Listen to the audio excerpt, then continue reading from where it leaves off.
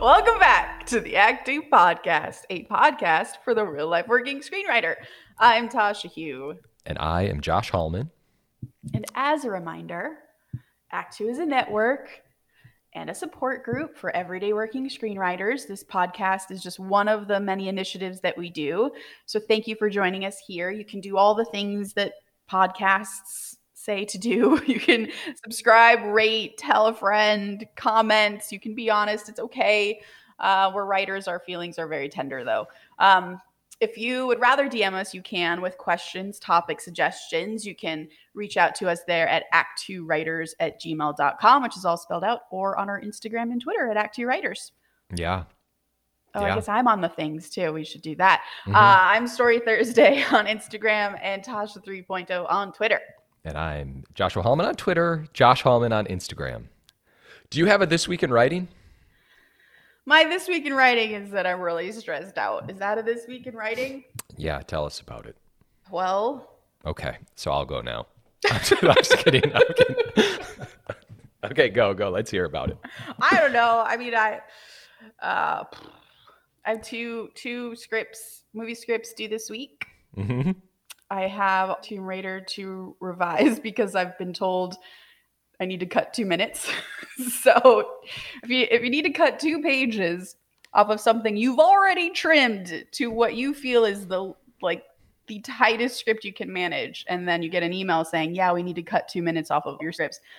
That's a rough email to get, and that's due today as well. And is it? I'm jumping into a writer's room in a few hours as well. So, yeah, it's fine. It's going to be totally fine. I will say you are the busiest person I know. I think this is an apropos thing to say because we're about to talk about Taika Waititi today, who is known as the busiest man in Hollywood at the moment. You have a lot going on, so I'm just going to remind you that you have a lot going on. So thank you. Honestly, it helps to be like, oh yeah, it's okay to freak out. You're freaking out for a reason, or you just keep your head down and it'll get done, and it's a temporary thing. It is. I think that's what I was trying to say. It's early in the morning. My brain wasn't there, but it is a temporary thing, and it's going to be over soon. And then you're going to be like, "Dang, I wish I was busier." Yeah, I know. That's the other part, the flip side that you hate. Someone this week, a producer was like, "Oh man, you're the most consistently working writer I know," and I took that as like, "Oh my God, this is a producer who works with a lot of writers, and the majority of writers he knows don't work." Mm-hmm. Frequently. That's just because that is our status quo as writers. You often don't have work for long periods of time. Yeah. And so, you just knock on all the wood and are grateful for the stress. Yeah, totally. It's a good thing. It's like the best problem to have as a writer. Yeah, for sure. I have not really a This Week in Writing, but something happened yesterday. It's kind of a This Week in Writing. Okay. I made my daughter Amelia watch The Fugitive with me. Oh, wow. Is that too early to watch The Fugitive? Well, yeah. She's 6. And Nicole, my wife, walked in the room and was like, "What are you doing?" And I was like, "She's watching The Fugitive." And I happened to start it. It was like right before Harrison Ford lunges out of the thing into the water. That, in hindsight, he definitely would have died from, which, by the way, they call attention to. And I actually thought that was really interesting in The Fugitive because it was like, this guy's dead for sure. Yeah. And everyone else is like, he's dead, except for Tommy Lee Jones, who's like, well, if he's dead, it won't be hard to find him. Yeah. Oh, he's Jesus so good Christ. at that movie. Was that Tommy? That was no, I heard it. I heard it in there. Check every outhouse. And so, so I was like, Amelia, we're watching this. And but then Nicole was upset because she was like, "What? It's too early." And then she said, "Oh, this is like when my dad made me watch Charles Bronson movies when I was a kid." And I was like, "What? What the fuck?" And then I realized, I was like, "Oh my God, I've turned into like an old guy who's sitting his daughter down to make her watch." I was like, "This is Harrison Ford. You're going to respect him." Love this man.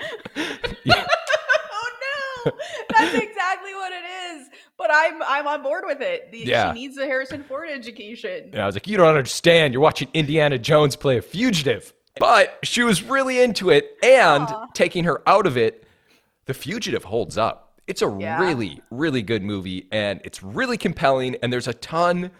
I was thinking, now I watch these things from a screenwriting perspective, but like, there's moments where he's obviously, hey, by the way, spoiler alert from a 30-year-old movie.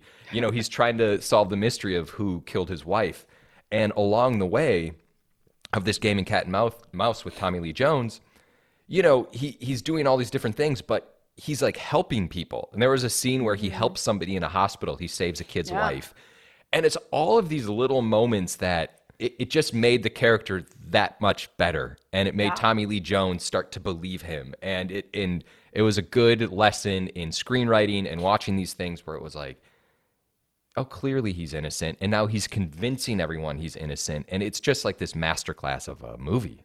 I love it. I mean, there's a Jason Statham version of that movie somewhere, right? Where it's just a man on the run doing cool shit, trying to survive. But that is a very character-driven movie. And I've watched it fairly recently, like within the last 5 years, as a model when I was trying to do like an on-the-run kind of story. Mm-hmm. And like it's what I remembered about it, or remarking about it rather, was how simplistic it was in the best way. And I think maybe that's why it holds up. It's the beats aren't complicated by tech or by anything that's like of the moment, like from I guess that was like an early 90s movie, maybe. It's very simple, and it probably holds up because those beats are so simple to get from point A to point B, and it's so character driven. It's awesome. That movie's awesome. I love it. Has she seen the Indiana Jones movies before this? Yes, I've made her watch some of it, but it kind of creeps her out, honestly. So she's still,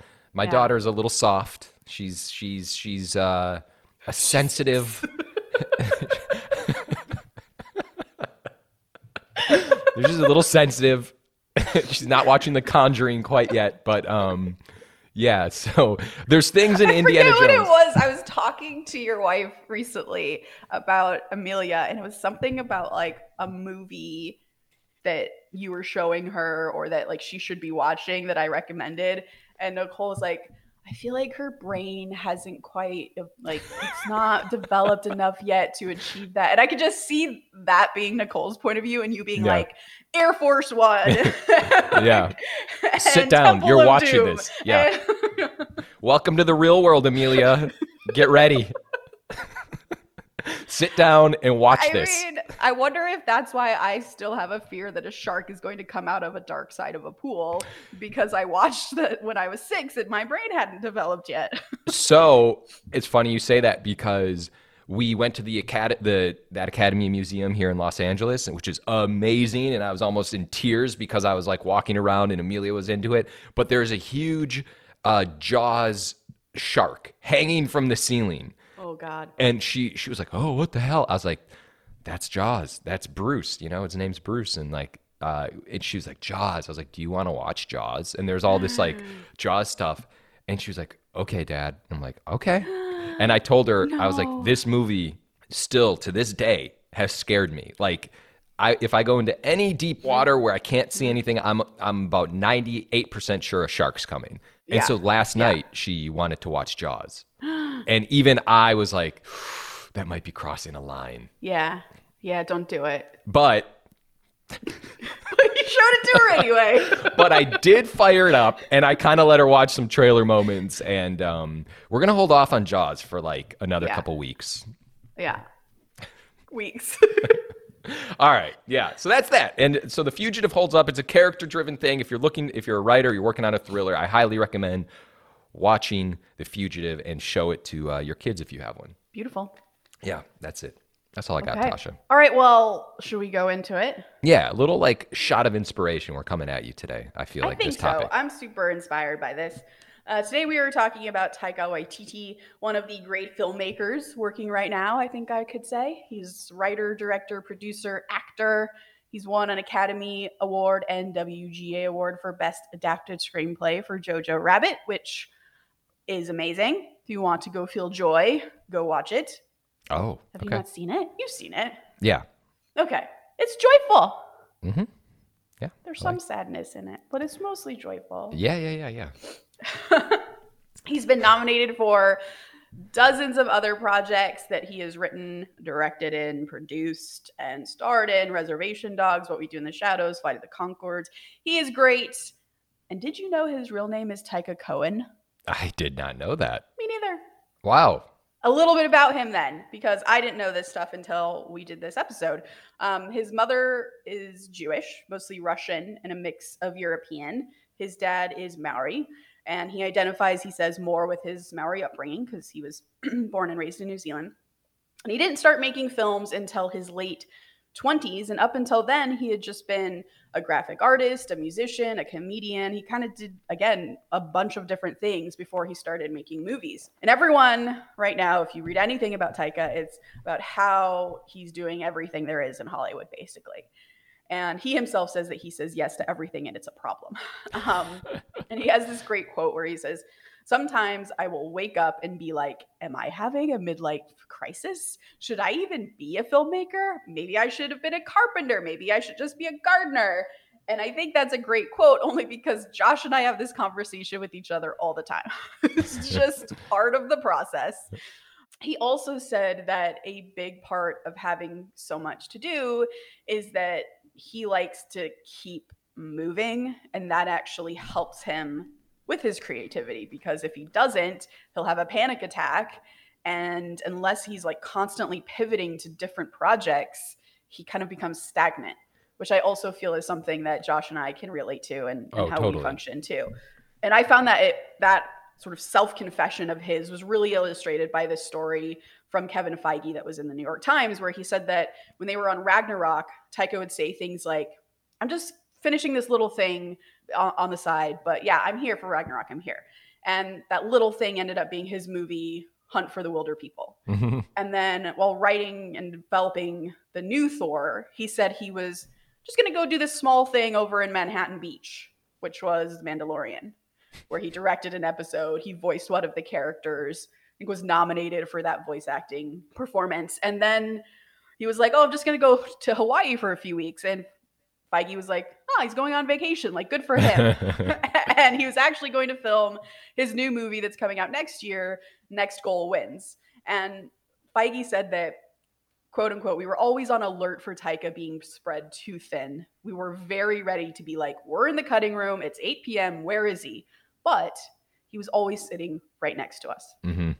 So this guy just seems to have that missing piece of like, I can do everything and be present for all of it. Because everywhere when you hear writers or creators who are working with him, they talk about how he's 100% there for that moment. And then he goes off to do another thing and he's 100% there. And that's really the key. And the thing I'm struggling with this week is being 100% in the project you're currently working on and then allowing yourself to step away completely and go on to another thing. It's something I hope to learn and do better at, but that's why this is inspiring, because he seems to manage it, even though I think from him, he would say he's not managing it. It sounds like from some of his quotes, he is as stressed as you could probably imagine. So given that context, we are going to talk about 10 pieces of screenwriting wisdom from Taika Waititi, which is a list that comes from our good friends over at Screencraft. Yes, who did not tell us to do this, by the way, but they just throw out some really good lists sometimes, and we're they do. They're very good at lists. Hey, this is pretty good, and yeah, it is inspiring. I love everything that you just said,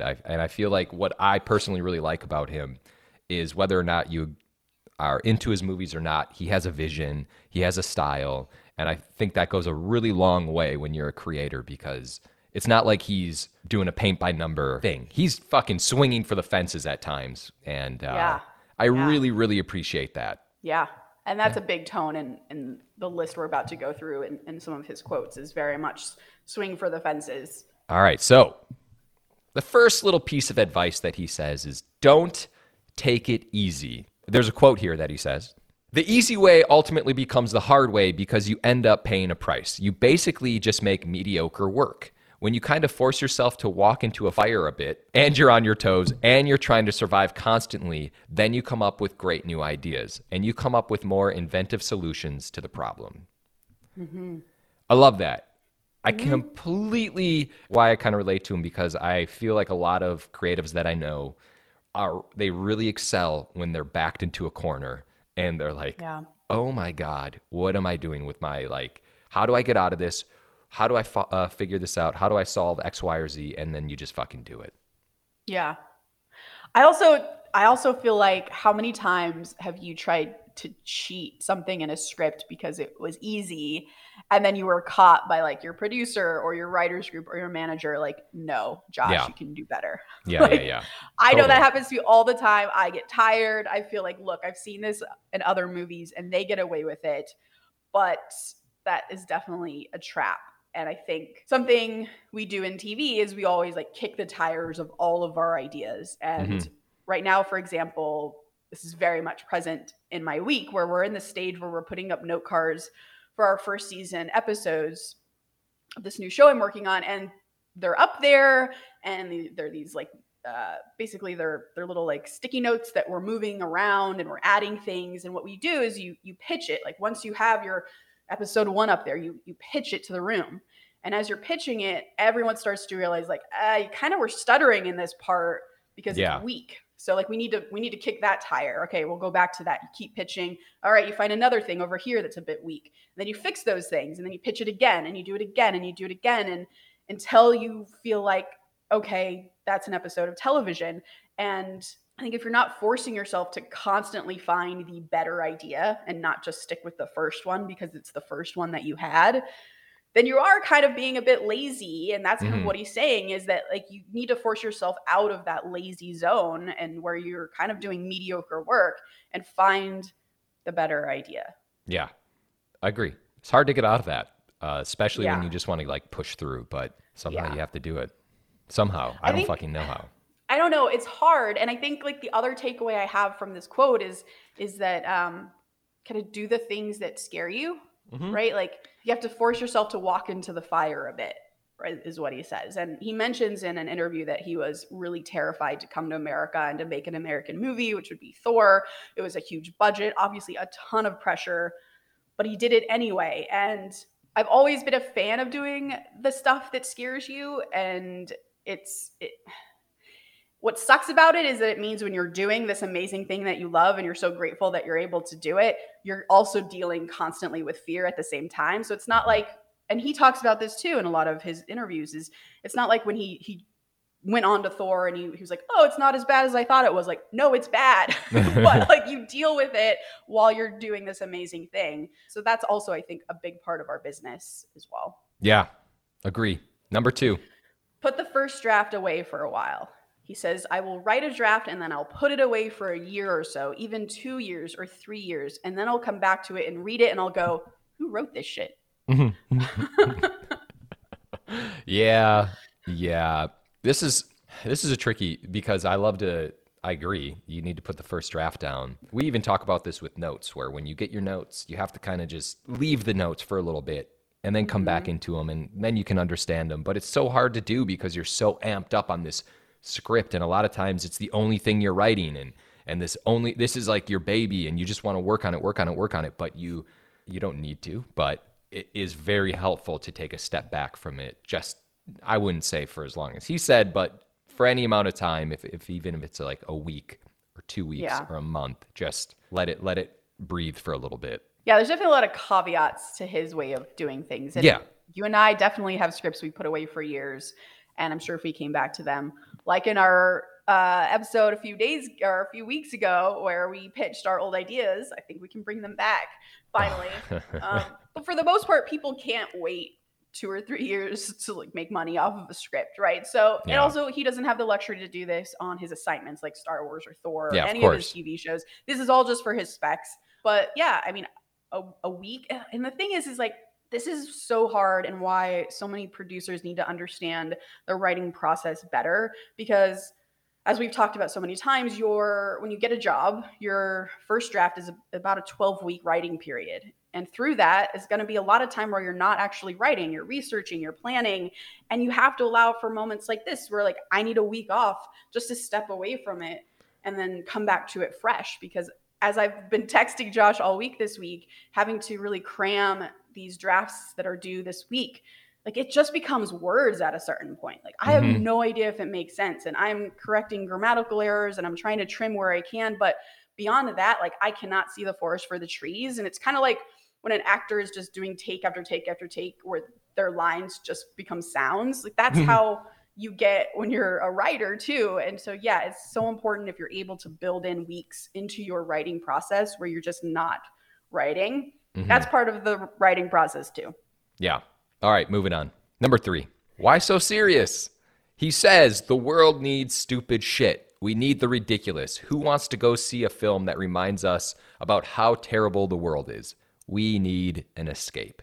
I totally thought of you on this one. Oh, yeah. Okay. Yeah. You know, I always think about why I'm into movies, personally speaking, and it's because of like Spielberg, Zemeckis, these movies that were an escape.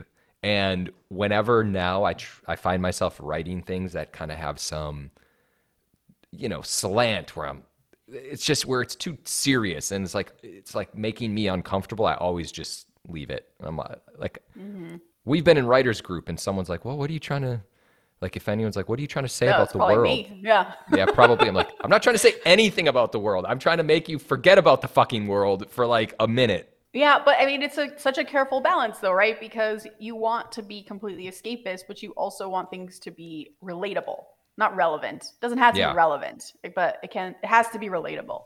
So there's a balance. Can I say that I feel like that relatability comes from characters? Absolutely, that's exactly. That as opposed to like big themes and ideas. Themes. Yeah.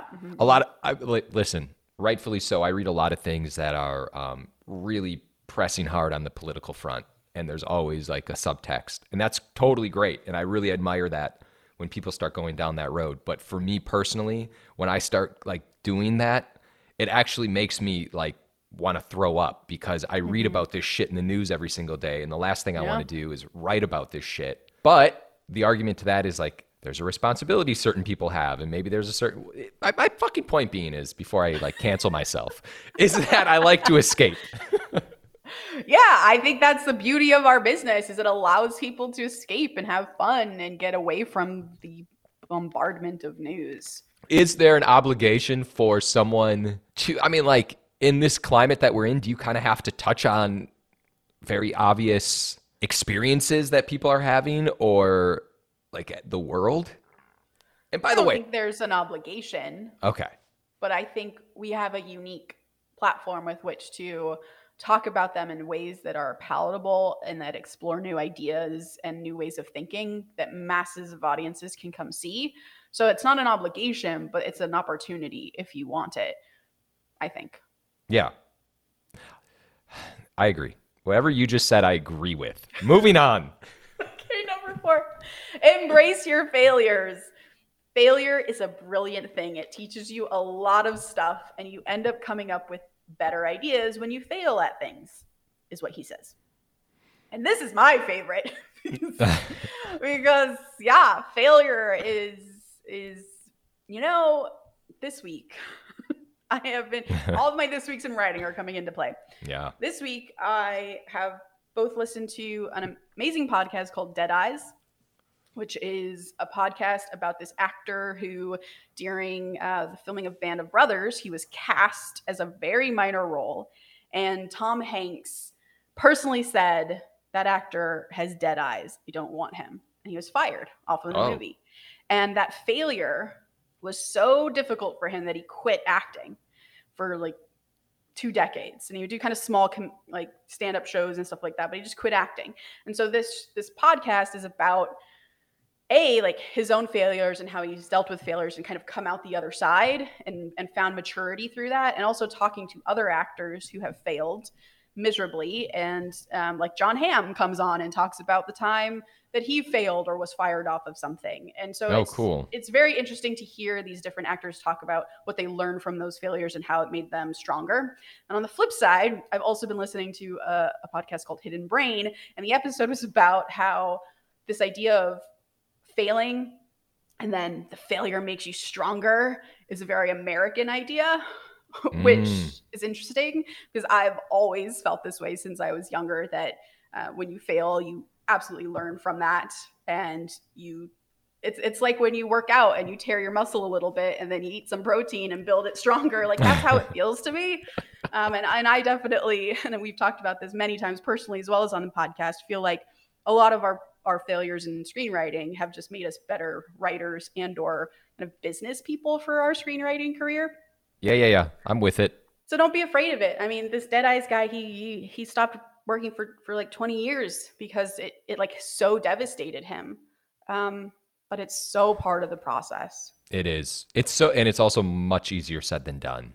To be like, 100%. hey, that deal just fell apart. Don't worry about it. You'll get them next time. You're like, what? I just worked 3 years on this. What are you talking about?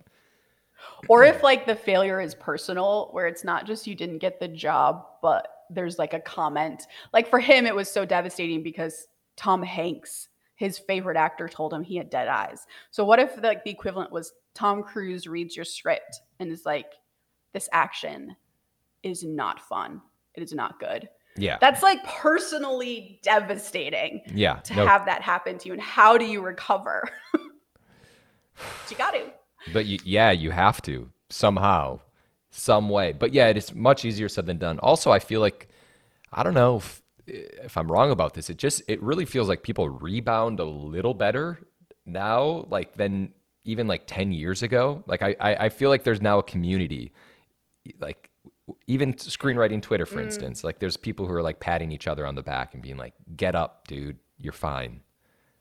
I hope that's true. I also wonder if it's not because we've matured as well and we're older. And like Mickey Fisher was talking about in our episode when he interviewed him, he's like, when he first got into this business, he was just a bit older than most people are when they first start. I think he was like in his 30s rather than in his 20s. And he had just found a maturity level where like, if he failed or people were cruel to him in any way, he was able to move on quicker and repair that in himself quicker. When we're younger, it's just fucking harder. Everything is just, you're just so emotional and it feels like the most important thing in the world. Yeah, that's 100. Yeah. Again. Grow out of it a little bit. Again, you're right.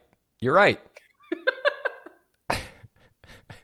But I hope the people on Twitter who are like, thank you for this community. It's really helped me out of my writer depression this week. I hope that, yes, that they are finding community somewhere that we didn't have when we were in our 20s coming up. That's true. Being devastated by notes. I'm going to be honest. If I had the screenwriting Twitter community in my 20s and I would like voice out a failure, even though I wouldn't do that then, but if I did do that, I would, and someone was like, Josh, it's going to be okay. My natural reaction would be like, shut up. You don't understand. I am an island. You will never understand. Yeah. You guys don't get my experience. No one has ever experienced what I'm experiencing right now. Yeah, for sure. Okay. Moving on to number 5. Don't just read the brilliant scripts and watch the classics. His quote is, learn to embrace bad creative experiences, watch bad movies, read bad books. All of that stuff sometimes teaches you what not to do. How do you feel about that? You agree? I agree. I do too. And you know what's interesting? With scripts, any script that I read, I feel like I take something away from it. Mm-hmm. I really do. I would never call a script bad, because people work hard on these things. But there are scripts that people perceive to be like classics. But then when you read other scripts that just, get sent to you or whatever the case, you always pick something up, even when you don't think you're going to. If you're if you have somewhat of an open mind, there's, even if it's like a scene or a way someone did something, or we've talked about this a bunch where it's like, I forget which writer it was, but the way they laid out their action, I forgot the script. Mm-hmm. Probably Nobody by Darren Polsack.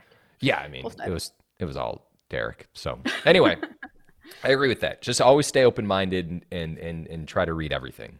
Yeah, I totally agree. And I mean, nothing to add, I think. Even the bad scenes, you learn like, oh, now I know not to really introduce my characters that way because it's not working in this script. What can I do to be better? And when we do have script clubs for Act 2, a big question I like to ask everyone is, how would you, sure, it's easy to say I don't like this thing, but how would you do it differently? Like, what is the lesson you learned from reading how it didn't work, right, to help you with your next script so you don't fall into the same trap?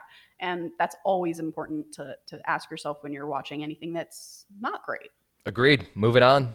All right, number 6. Do the front end work first before you type a single word. Oh, I'm gonna give his quote, but it's not like the best quote in the world. Okay. Quote, how I write is I'll start with the beginning and the end visually. Like, this would be a cool way to end the movie, and this would be a cool last image for them to see. This would be a cool first image, and this would be a cool way to open a film. And then I'll just start putting some scenes throughout. And eventually, when I've got enough scenes and sequences in, then lazily just glue them all together with some sort of connecting scenes. Then, when I know what that is, I can write really fast. this is crazy. To me, when I read do the front end work before you type a single word, I just read that as outline. Yeah. And then I read his quote, and I think he's kind of underselling his process. I might be wrong. So too. I don't know. Obviously, he and I haven't hung out in quite some time, so I don't know his process. But I hate when writers say this, because this can't just be true. You can't just throw scenes in and then I'll stitch them together. Like, it is grueling. I literally tear at my face and hair as I'm trying to piece scenes together, because it's hard. Yeah, way the movie ends and the way it starts is usually the first stuff that comes to your brain, because that's kind of what inspires you, is where a movie begins and like the cool fucking ending you're going to show people and surprise them with. But yeah, it's not just laying in sequences. That being said, working in TV, that is exactly how the process works, right? You will start with, I know I want this in the movie. And it's often your first image, or it might be your big midpoint reveal of your season. I know I want that in there. I know I want to hit this beat. You put those cards up on the board, kind of like what he's talking about. And then you're like, okay, well, if I want that to be my big midpoint reveal, how do I get there? And those are the right questions to be asking. But like, the casualness with which he gives this quote like really bothers me, because it undermines, I think, all the pain that most writers go through to get here. Yeah, I completely agree with everything you just said. It kind of reminds me of his one character from Thor. Yeah, the Rock. Yeah, the Rock guy. Do you? Yeah. He was so casual, and he's just kind of like, hey. Yeah. Yeah. And that sort of reminds me of what he's doing here. But I completely agree with you. And I feel like you need to outline, you need to get things down on paper, and it's more than just throwing things up on a wall. But having said that, maybe I'll give it a shot. We'll see. Okay, moving on. I'm going to read number 7. Don't try to emulate someone else's screenwriting journey. Do you? And I love this one. Here's this quote. The great artists don't try to copy and replicate someone else's career. That's incentive to stick to your own guns and follow your own vision and do your own thing. I feel like we've talked about this before. I really like this. Did you ever, when you got into this business, think that's a screenwriting career I want to emulate? When I got in, I didn't try to emulate anybody's particular career. Right. But I did look at people's path and their progress and where they started. But it's impossible. It really is impossible to like do exactly what someone else has done, because there's so many outside factors. It's interesting, because I do feel like I got a lot of advice when I first started that was, and it was often from people not in the industry, I think, but it was find the writer whose work that you love, whose like screenwriting career you wish you had, and then try to do what they did. I very clearly remember people telling me that as like, that will help you find a path forward, because it is, you have no path. Everyone's path is so different in this business. There's no like clear way to the top, right? So that was one way people tried to help me, was to emulate someone's journey. And that always confused me, because when you start to try to piece like, how do you even piece that together? You find all the interviews you can on New York Times or wherever they're interviewing and see what they did. But everyone's journey is so different. And this person might have gone from an assistant to a producer and then became a writer, and you're like, oh well, then I'll do that. But that might not be right for you, and you might not in any way gain the experience you need to write the movies that are closer to what your voice is. I will say this. I did once try to emulate, like I looked at J.J. Abrams' career, and of course I've looked at like different careers, but like I've looked at his career, but like he wrote his first script in college with a friend. I think it was called Gone Fishing. He went on to something else, and then he wrote to Armageddon, then he created Alias. But like, that's just impossible to do. So there's just so many moving forces that I think it's just you can't predict what's going to happen. I mean, what do you think? Do you follow a direct path? Is that the advice that you would give to someone? No, I don't think that's the right advice at all. And I do know a lot of younger writers coming into the business who, again, are getting that same advice. So like, take Taika's advice. I don't think that's the right way. Pull what you need from those other people's journeys, anything that's helpful, but definitely forge your own path. Okay. Number 8, even the pros suffer from self-doubt. Quote, writing for me is a very lonely part of the process. I usually do veer between crushing self-doubt and an overwhelming sense of triumph. Done. Moving on. We've talked about this before. Done. Okay. Number 9, always search for the better answer. And his quote, I do think there's always a better way if you're open to it. I love this. I love this because we've talked about this before. Yeah. That I feel like you can get advice from anywhere that you're open to. It's so easy to ignore things because you don't want to hear it, or you don't want to dismiss like a bad producer if you get a bad producer's notes. Yep. I do that all the time. Honestly, I've come to you with a note that I think could be bad, and you're like I tell it to you and you're like, no, that's a good note. But because you're so closed off and you're so close to things, you sometimes tend to just kind of want to ignore something, but you have to be open because good notes can pretty much come from anywhere. But yeah, your instinct is just to reject something. That's what I think. Yeah, I mean, this just happened to me this week in the writer's room. Like, since the beginning of when we even started having conversations about this story, I had a very clear opening in mind, and it was going to be amazing. And I'm writing the pilot, so I'm like, I can't wait to write it. It's going to be awesome. And then yesterday we're putting up cards, like I said, and we're pitching it out and finding holes. And one of the writers goes, don't kill me, but, and I was like, oh, I already know what you're going to say. Because I could tell too, like there was a part of me that knew that this opening wasn't working for what we ended up developing for the character. And yeah, he pitched a new idea and it was brilliant and he was right. And it was just a much stronger opening for the character, and it hurt. Like I had to physically go in and like delete that card, and it was painful, but also there was a sense of relief because the better answer had presented itself and now the story was going to be stronger.